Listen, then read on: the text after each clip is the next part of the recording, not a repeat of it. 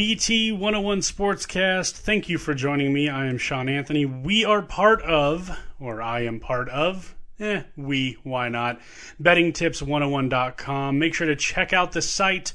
We have all kinds of fantasy news, and we also cover all sports that really matter, including UFC 217, where you can see the breakdown and grade me on how I did for it. Fun fact, got one really, really wrong and got two really, really right.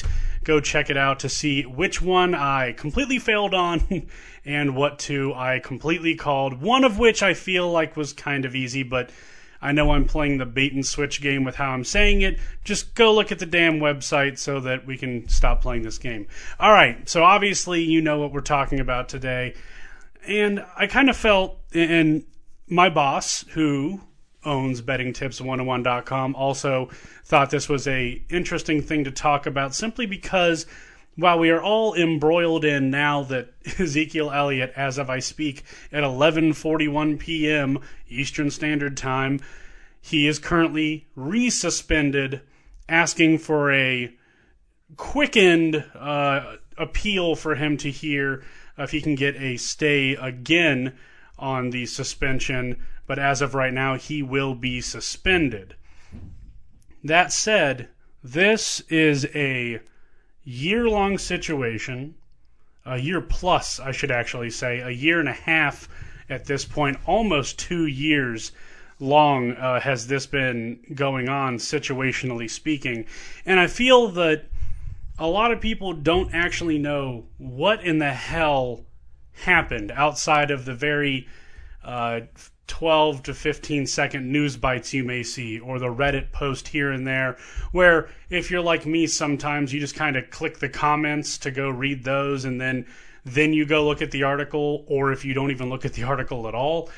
I feel, and I put a lot of effort into this, so please roll with me, I feel that it's an important thing that we run back over exactly why we're at, where we're at, and why Ezekiel Elliott is fighting this. And I feel that you have to look at something from both perspectives. And because of that, and I knew a pretty decent amount about this case, storyline, and situation because I do live in Columbus, Ohio. I am actually friends with people that are friends with both of these individuals involved. So I know that I have some hearsay information, but it is third-party information that I've heard from some people that have been involved or around them in some of these situations. So I felt that it was a good idea to discuss this, and I'm not going to mention names of the people that I know that know both of these individuals, the accuser as well as Ezekiel Elliott, but I just want to go over the timelines of everything, because you can really start to see where it goes from, oh, he's guilty, he's a dead-in-the-water fish, they got him, to, oh, they need to really hold back the reins, and the exact reason why Jerry Jones, the Players Association, and Ezekiel Elliott are fighting this so damn hard. So just wanted to give you that introduction before we get going, and I wanted to start, first and foremost, all the way back February 12th of 2016. This is when everything began for this particular situation. This is as far back as these accusations go, although she does state, as I'd like to point out, that this had happened prior to this date. Things had happened before, but those are essentially, I hate to say, but those are essentially irrelevant. They're not part of this court case, which is what I'm discussing and what's important. So with that being said, let's go ahead and start. February 12th, 2016. The accuser called the Aventura police, that's in Florida, saying that after an argument with Ezekiel Elliott, he pushed her against a wall and hurt her. She said to the 911 operator that he hit her because she texted one of his old teammates, that teammate being Joey Bosa. He says that she visited him during a pre-draft training and was angry over a social media incident, which led to an argument, him asking her to leave. He alleges that he tried to lock himself in a room, but she grabbed him and pushed herself off of him. Paramedics reported no injuries or abrasions on her person when they examined her. Now, what did she tell the NFL? When she was interviewed by Kia Roberts, who is the NFL's Director of Investigation, she stated the following. The argument began because she was upset with Ezekiel Elliott whispering about another woman to a friend she referred to as a, quote, marketing agent who was into drugs, allegedly. She said Elliott shoved her against the wall multiple times and pinned her, which, as she said, left bruises and thumbprints on her arms. These, again, however, were not viewed by paramedics.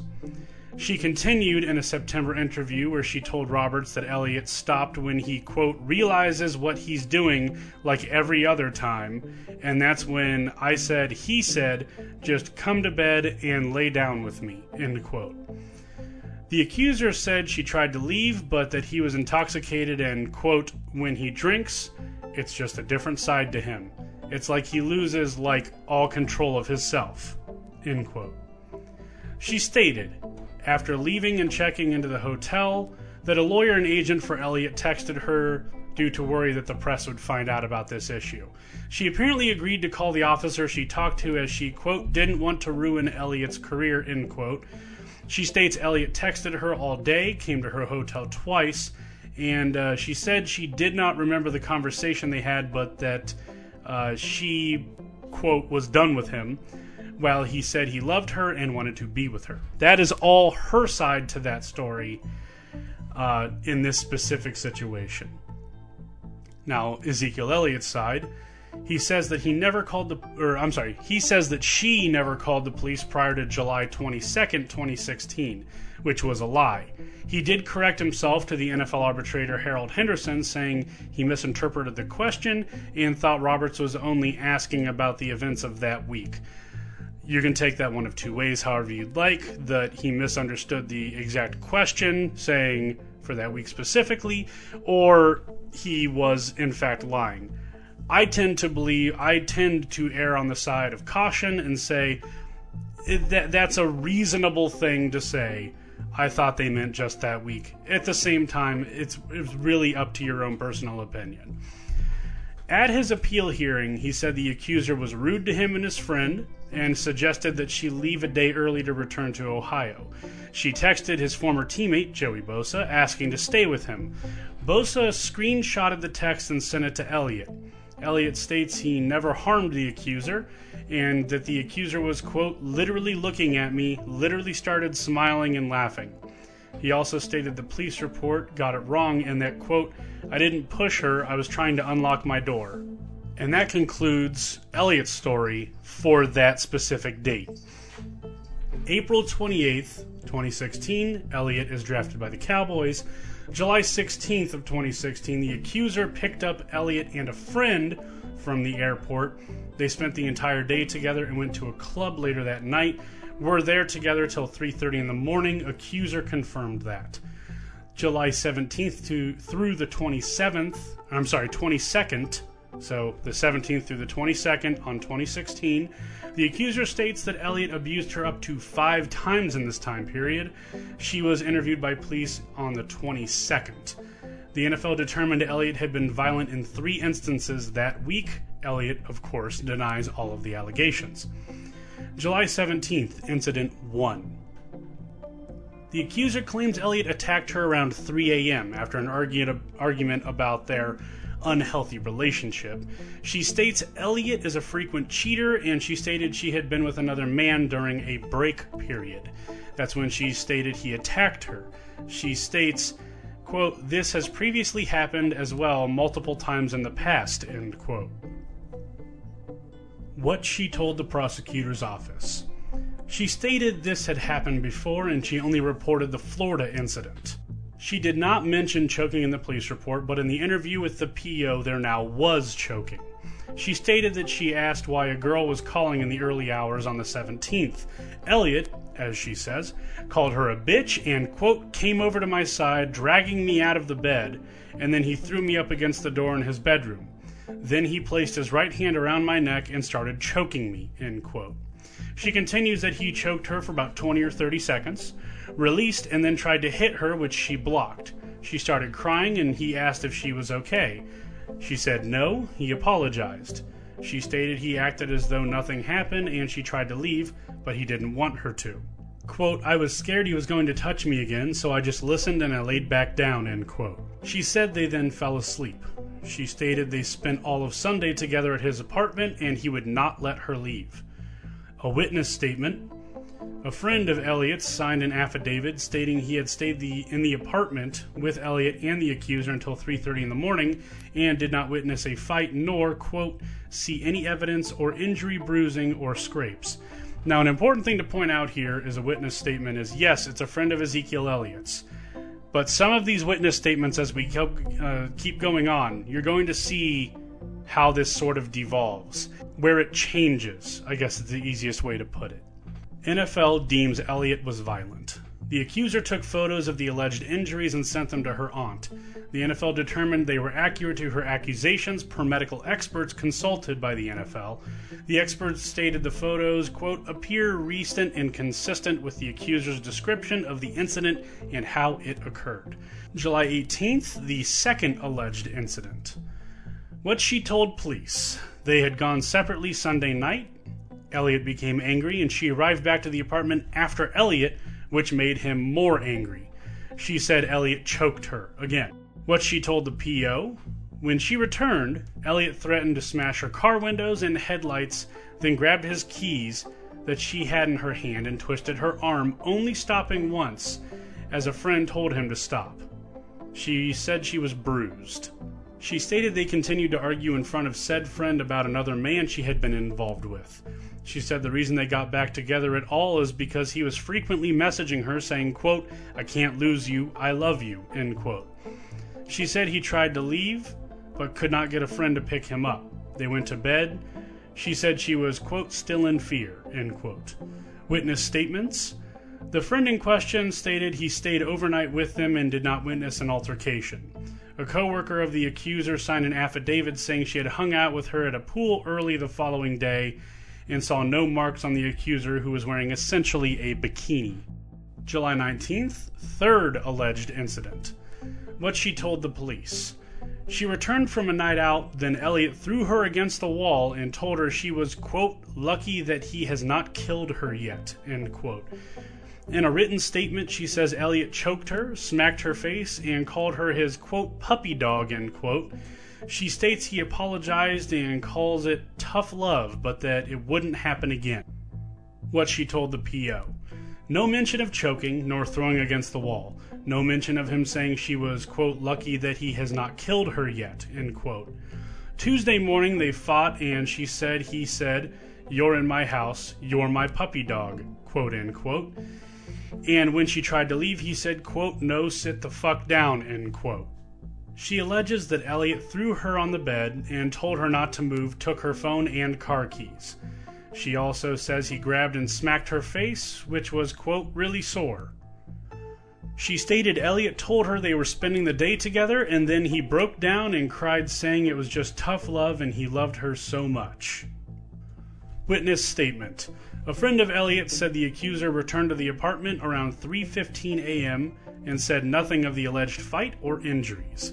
Elliott did not return to the apartment until 8 or 9 in the morning. NFL deems Elliott violent. She again took pictures and sent them to her mother this time. The NFL concluded these injuries appeared recent and consistent.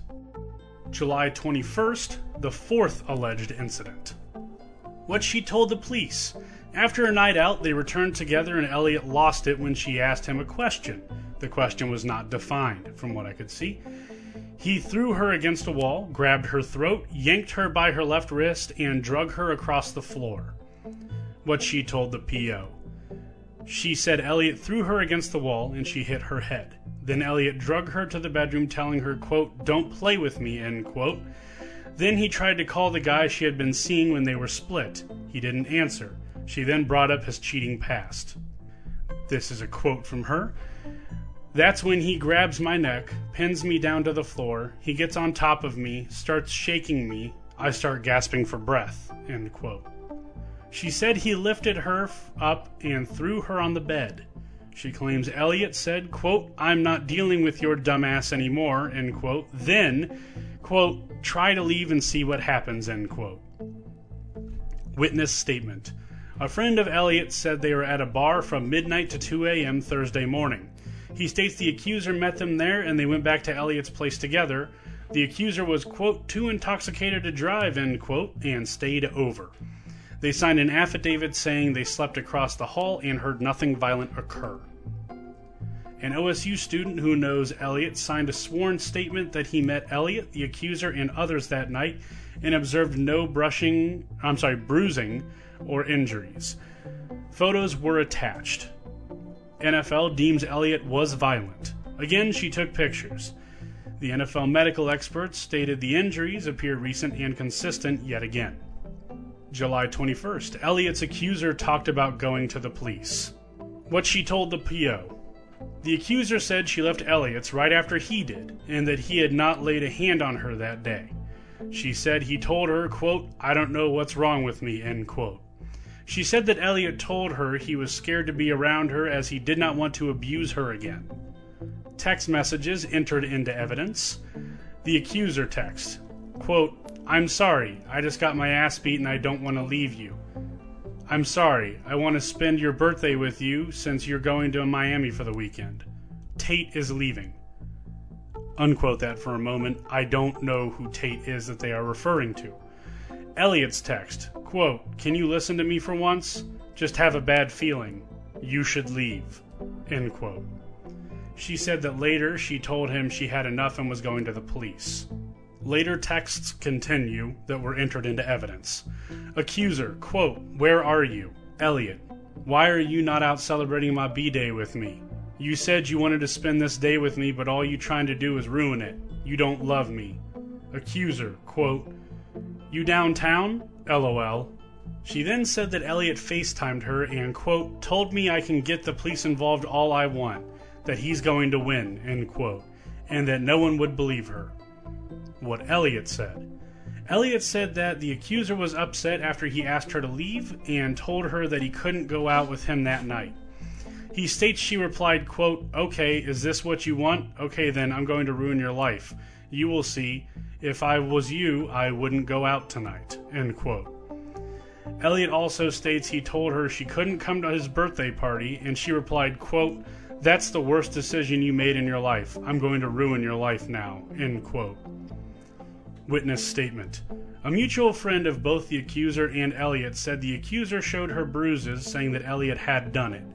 The friend had not seen the bruises 10 days prior, the last time the witness had seen the accuser.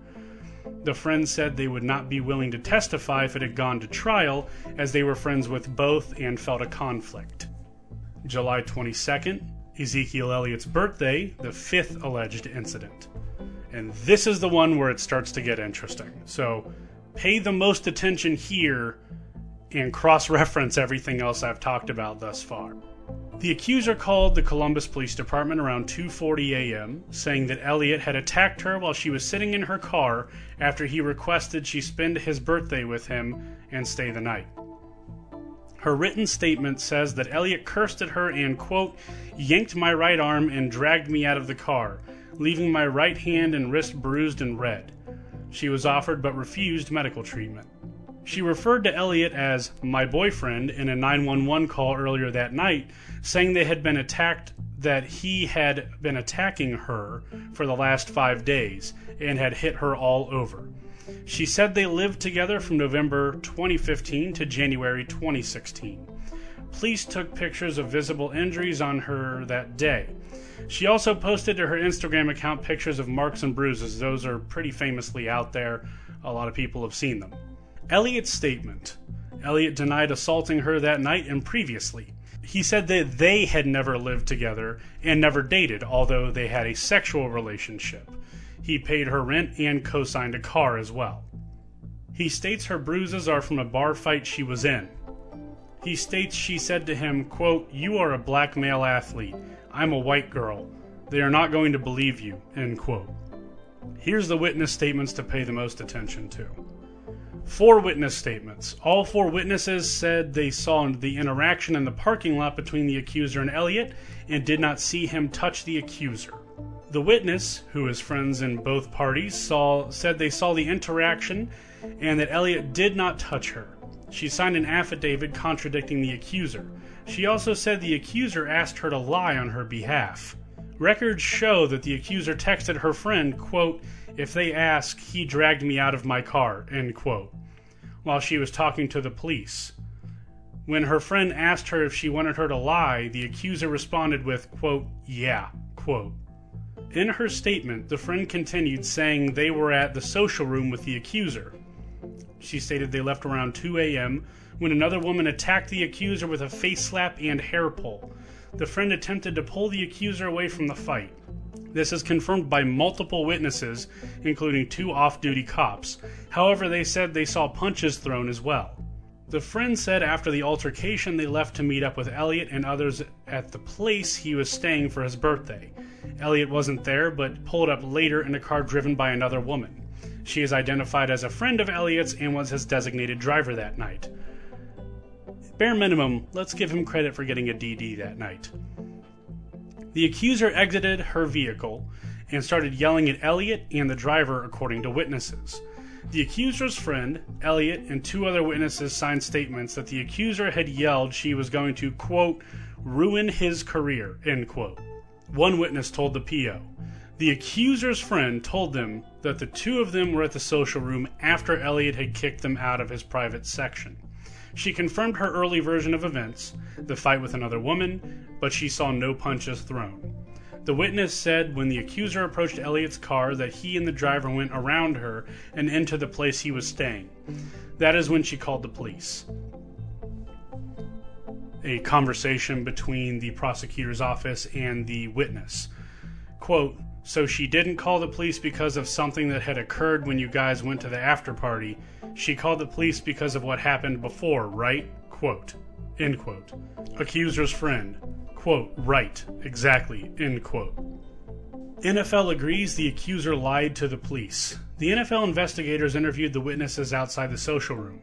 They confirmed the statement by the witnesses. Peter Harvey, an independent advisor to the investigation, acknowledged in a conference call that the accuser lied and asked her friend to lie about the events on July 22nd.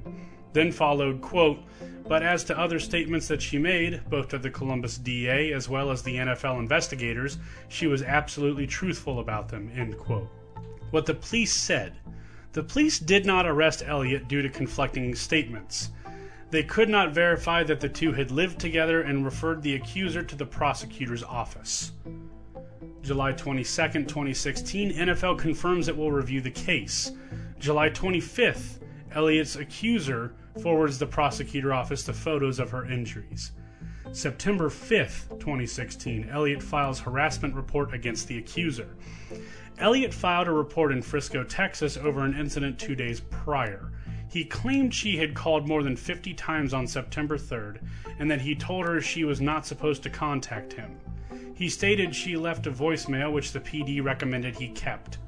Elliott said she also hacked into his email and began contacting women Elliott had been involved with. September 6th, 2016. Columbus Prosecutor Office announces no charges.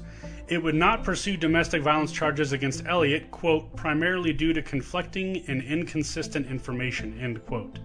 The NFL continued their investigation stating, quote, "It is not enough simply to avoid being found guilty of a crime. We are all held to a higher standard and must conduct ourselves in a way that is responsible, promotes the values of the NFL, and is lawful," end quote. September 21st, 2016. Elliott's accuser texts friend about blackmailing Elliott over sex tapes. Per the NFL investigation, the accuser turned over phone records. Included in the 160 pages was an exchange between the accuser and a friend. Text message followed. Accuser, "What if I sold mine and Ezekiel's sex videos?" Friend, "We'd all be millionaires." Friend, "We could blackmail him with that." Accuser, "I wanted to, bro." Friend, "Let's do it." Accuser, scared. Accuser also registered Ezekiel Elliott's sex vids as an email address. She was confronted by investigators and admitted to the email address and having sex tapes, but that it was not her purpose to use them for blackmail. October of 2016, Elliott meets with NFL investigators, and Jerry Jones confronts NFL lead investigator Lisa Friel. October 31st, 2016, Columbus prosecutor believes Elliott was violent with accuser. The Columbus prosecutor, Robert Tobias, said, quote, "I personally believe that there were a series of interactions between Mr. Elliott and the accuser where violence occurred. However, given the totality of the circumstances, I could not firmly conclude exactly what happened versus having sufficient evidence to criminally charge someone. Those are two completely different things." Tobias later told the NFL he did not think she lied in his office. Quote, "We generally believe her for all of the incidents," end quote. March 11th, 2017. Elliott pulls down a woman's top at St. Patrick's Day Parade. NFL told Elliott, quote, "It suggests a pattern of poor judgment and behavior," end quote. May of 2017. NFLPA turns over Elliott's phone records. June 26, 2017. Elliott meets with independent advisors. Elliott met with all advisors. Later, the four advisors all met with Roger Goodell separately to give their opinions on the case. Goodell was not present for Elliott's meetings or other hearings. The accuser cooperated with NFL's investigation. She talked to investigators too, although Goodell never interviewed her himself. July 22nd, 2017. Elliott's accuser posted about her, quote, "very toxic relationship," quote, end quote, with Ezekiel Elliott. She wrote to TMZ, quote, "Exactly 1 year ago today, my life changed forever. Loving someone as much as I did, putting my all in no matter what happened. I finally got the strength to be a strong woman I was and got myself out of a very toxic relationship. Ladies, never think you're too in love or too scared to leave, because at one point that was me. There's plenty of opportunities out there for you. Love yourself first. Speak up and stop domestic violence," end quote. July 23rd, 2017. Jerry Jones says there's no evidence against Elliott. August. NFL suspends Elliott 6 games. Elliott files his appeal, and then Goodell appoints Harold Henderson to hear appeal. NFL and NFLPA spar. Now we are where we are. You've had suspension upheld, then it's reversed in the courts, then it's upheld again, then it's reversed, then it's upheld, injunction, all of that. What I want to talk about here point blank is where everything went wrong for the case itself. Now, obviously, everyone's going to formulate their own opinion, and I'm going to assume that you are expecting me to formulate my own. Do I think Ezekiel Elliott did anything abusive physically? Probably. It's very probable. It's consistent with a lot of aggressive nature. I can't speak from experience of knowing both of them personally and having a relationship with them, but it is very possible that he indeed has laid his hands on her. The problem is, and this is both fair and unfair in both regards, when she lied, she lost credibility. And that's the number one thing you have to look out for. When you lie about something and you're caught in that lie, your credibility then becomes moot. The minute that she texted a friend and told her, "Oh, by the way, if they ask you, yeah, he pulled me out of the car. He got physical with me," despite the witnesses, 4 witnesses corroborating the same story, that hurts your credibility. And that hurts her argument. You can't go around saying you're going to ruin their career, because then it turns away from, is this about his domestic violence, or is this about you trying to get a paycheck out of him to be quiet? And I'm not advocating on his side. I'm not advocating that you should pay someone off for the abuse that you put them through. What I'm saying is, when you're caught in a lie, and it's one involving domestic violence, and there's witness corroboration, and there's text message evidence that you asked someone to lie for you, it's a downhill slope. Okay, well, did she get this person to complicitly lie on her behalf? What about that person? Are these pictures really her? did these pictures happen after getting... when Elliott says, oh, she got in a bar fight, that's how she got those bruises. That's fully possible now, because you had that there was a bar fight corroborated where she took one in the face, possibly got punched, was definitely attacked, bare minimum, for reasons I don't know. The problem is, when you accuse someone of domestic violence, and then you start trying to essentially blackmail them, or go after them, or get someone to lie for you, that's when you start losing credibility. And that right there is her biggest problem. It is fully possible that she was abused, no doubt. And if she was, I am very sorry for her, and I'm glad that she got out of it. And that she's alive. Now, along with a lot of things, she doesn't keep a consistent story when she talks to the prosecution's office and the police. That was a big problem for her as well. There isn't 100% of consistency there. And I say that's important because when you have, especially right now, when in the last few months you've had, 5, 6, 7 people getting taken down for their, whether it's sexual assault or rape, Kevin Spacey, Weinstein, Roy Moore now, trying to basically have sex with a 14-year-old girl 30-some years ago. These are things that when you have a consistent story, if you go read the Washington Post story, now I don't live in Alabama, I don't have a voting ability one way or the other, I couldn't care less about Roy Moore personally, but when you read the Washington Post story, and you have this girl said this, and then her friend corroborated it, and her other friend corroborated it, and then 2 other women corroborated that story, you're looking at a pattern of truth, a pattern of the same story of women that don't necessarily know each other, especially not anymore, trying to remember something that happened 30 or 40 years ago, that were reluctant to talk about it in the start, keeping the same story in line. Something humans have a big problem with is when we witness or are part of something, we tend to remember it in a much more grandiose way than it happened. What I mean by that is, if you're out at a bar with some friends and you witness a fight and there's a couple of punches thrown but not a whole lot happens, and then a day or 2 later you have someone, man, there was a fight? Oh yeah, this one dude got hit in the face, blood coming out of his nose. It was dude got hit, KO'd. Alright. No, none of that actually happened. 2 dudes were throwing hands at each other. 1 may have landed, 2 may have landed. There was no blood. They immediately were pulled back and stopped. But you remember things in a grandiose manner. I've been in those situations. I've witnessed certain things that I don't like to talk about. They're not sexual in nature. They're violent. I just don't like remembering them because they were a bad part of my life. I've witnessed things, then I've sat back and I thought, okay, this happened. Wait, did it? I don't really remember that, but I feel like I saw it. The problem here is that she had consistency issues.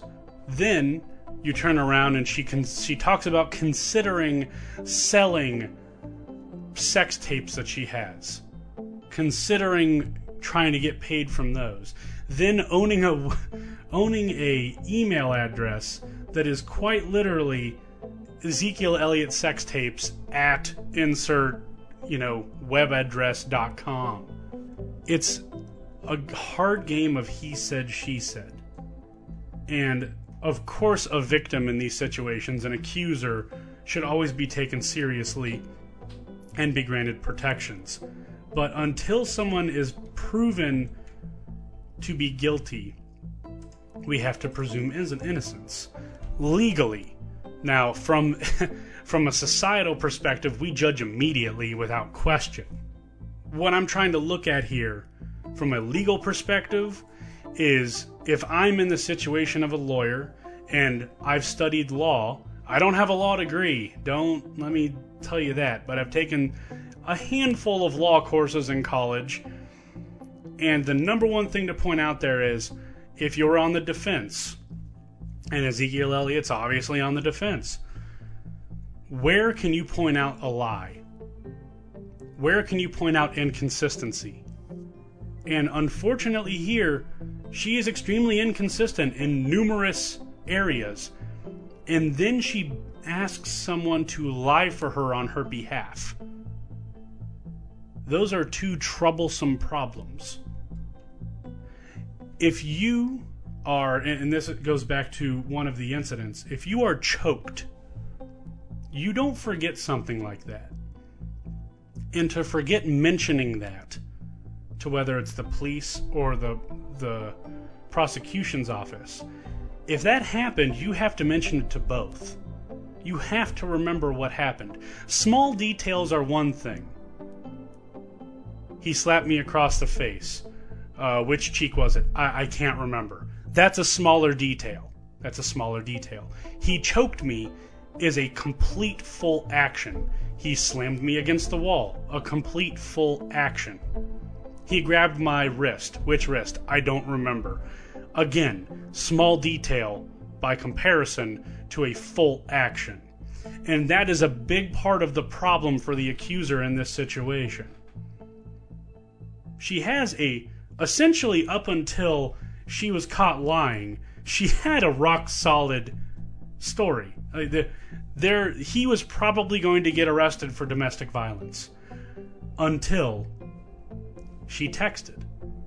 Until she texted a friend and told her to lie on her behalf, Ezekiel Elliott was probably going to get arrested. That's how powerful that text message was. That was the end of her attempting this entire situation, this case.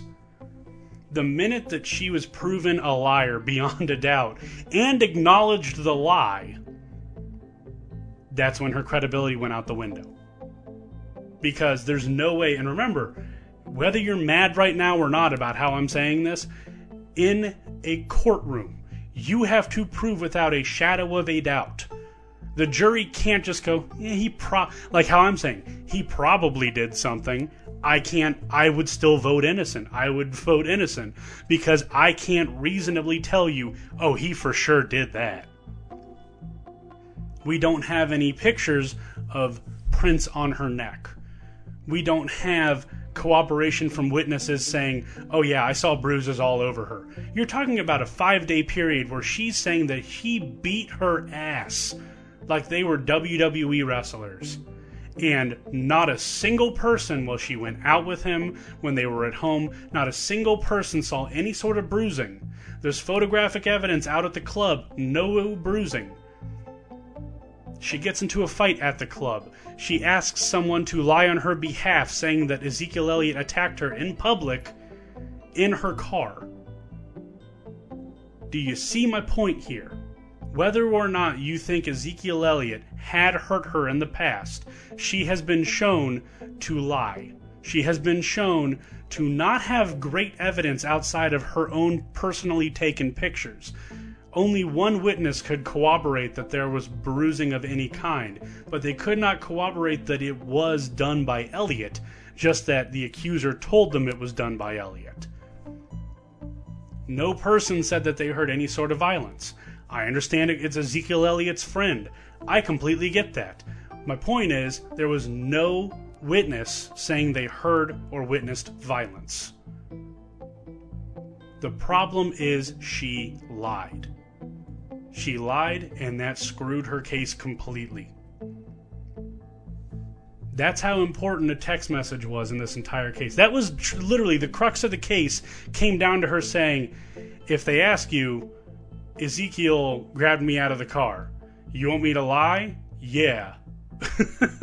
That was the end of the case. Bam, book is shut, case over. You lied. You lied and you got caught. You asked someone to lie for you. That was the end of it. She did not bring up things that happened, and she was not truthful, and she got caught.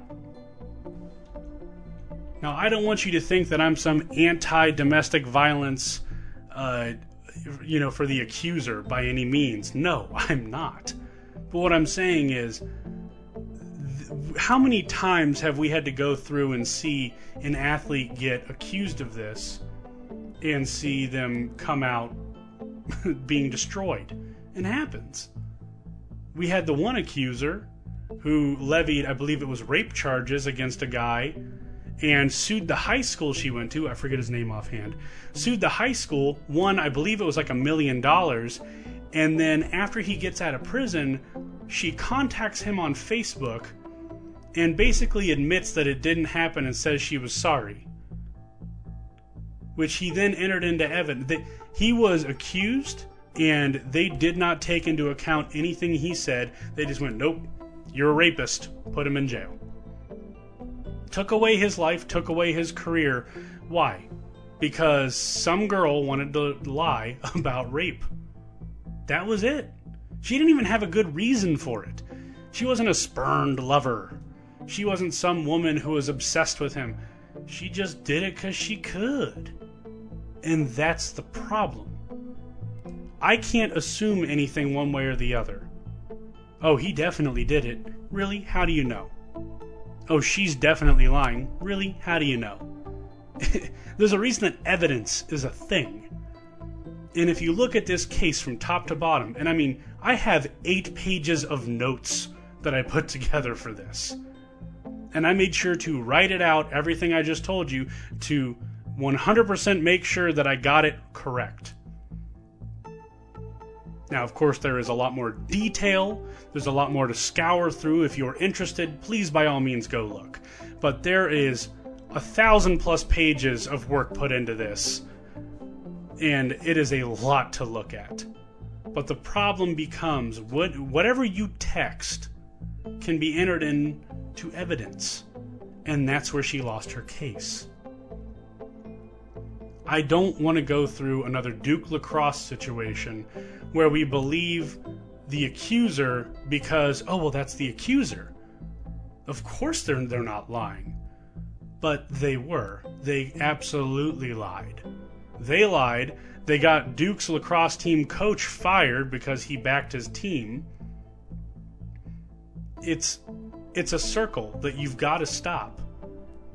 Just because it's a man that gets accused doesn't mean he did it. And just because it's a woman that accused doesn't mean she's trying to gold dig and get a free payday. Not every person that cries rape or domestic violence is truthful. That doesn't always mean, though, that there was no domestic violence or rape. And we've got to be able to differentiate that. Human beings lie. You lie, I lie, everyone lies. We've all had little dumb white lies and then important lies that can hurt somebody, whether physically, mentally, emotionally. We've all lied to varying degrees in our lives because sometimes you just make a bad decision and sometimes you just want to say, oh yeah, I only had a 6-piece chicken nugget when you had a 10-piece, you lying son of a bitch. Some lies are really mattering, some not so much. It doesn't matter that you didn't, that you had sweet and sour sauce, but you didn't say that part. It doesn't matter. But saying, hey, can you lie for me on this extremely important case that determines this man's entire life? That's an important ass lie. Because putting someone away based on a lie, based on someone asking you to lie for them, that isn't justice. Even if that person domestically abused you, if you have the evidence and the ability to put them away based on your honest truth, do that. Getting caught in a lie only hurts you, hinders your desire for justice. And for her, that's where I feel no pity. If you were domestically assaulted and you were hurt and he physically hurt you, by all means, I feel every amount of pity that I can for you that happened. Do I feel pity in how you handled yourself during this investigation? Oh, hell no. You lied. You lied and you caused this. You caused this case to go the way it did because of your own actions. You have to admit that you screwed up. And that's the problem. Whether or not Ezekiel Elliott's an abuser, only a handful of people will truly know. And we'll let Ezekiel Elliott's future determine itself and prove us right or wrong. In the end, though, for the NFL, Ezekiel Elliott has become more of a beacon for Roger Goodell to try to throw his hat at and shove a gigantic red-headed flag into. He screwed up the Ray Rice case. He screwed up on numerous occasions. Greg Hardy, for example, was another one that he screwed up on. He's had massive failures. So what is he doing? He's trying to slow it down and smash this with a hammer as hard as he can. But he's not understanding that while, yes, I understand the view of the NFL saying it doesn't matter that you weren't found guilty, we determined you were guilty. Cool, sure, that's your view. The problem becomes, though, okay, he wasn't found guilty, but what if a guy is found guilty? Does he get a full season suspension? Does he get kicked out? Determining punishment is the biggest problem here. You either have to suspend them for an allotted amount of time that makes sense, or you have to continue making it more and more ridiculous. It's getting to a point where Roger Goodell doesn't know what he's doing. He doesn't know how to handle this. And Jerry Jones is fed up with it, and he's flipping his lid. And that's why he's currently getting a lawyer to basically sue the NFL for the contract that they want to give Roger Goodell as an extension. Where this goes, I don't know, but you're going to have a culture clash come up in the next collective bargaining agreement. And you're going to see one of two things. Either you're going to see the NFLPA lobby hard for guaranteed contracts and a more fair and understandable legal system. Because, I mean, you have to look at it. The NFLPA has no idea what exact... So, you're convicted or plead guilty of domestic charges. This is how many games you get. Your accuser drops the charges, but you still want to enforce something on them, so this is how many you get. You're found innocent, or charges are not brought up, here's how much you get. Can you tell me what the varying degrees... There's no reason that if you're found guilty of domestic violence, you should get less or equal time to someone who doesn't even have charges brought up against them. That just doesn't make sense. It's like having an equal sentence or a lesser sentence for murder than attempted murder. Like, one is bad, horrible. The other is like way, way worse. One, you failed. The other one, mission accomplished. You have to hold things to varying degrees based on the crime that was committed. Sexual assault and rape, they're two different things, but they're both involving the same situation, but you can't hold them to the same exact standard. They're both different things within the same context. And that's the NFL's problem. That's Roger Goodell's problem. I have no idea what the suspension should be for Ezekiel Elliott. If it was 2 or 4 games, you may have seen them just accept it and move on. Instead of 6 games or half a season. Is that what it is? So he gets 6 games for no charges being brought against him, but the NFL determined he was violent. Now, what if someone pleads guilty? Do they then get, 8 games? So it's a 2-game difference from no charges and then pleading guilty to domestic violence. That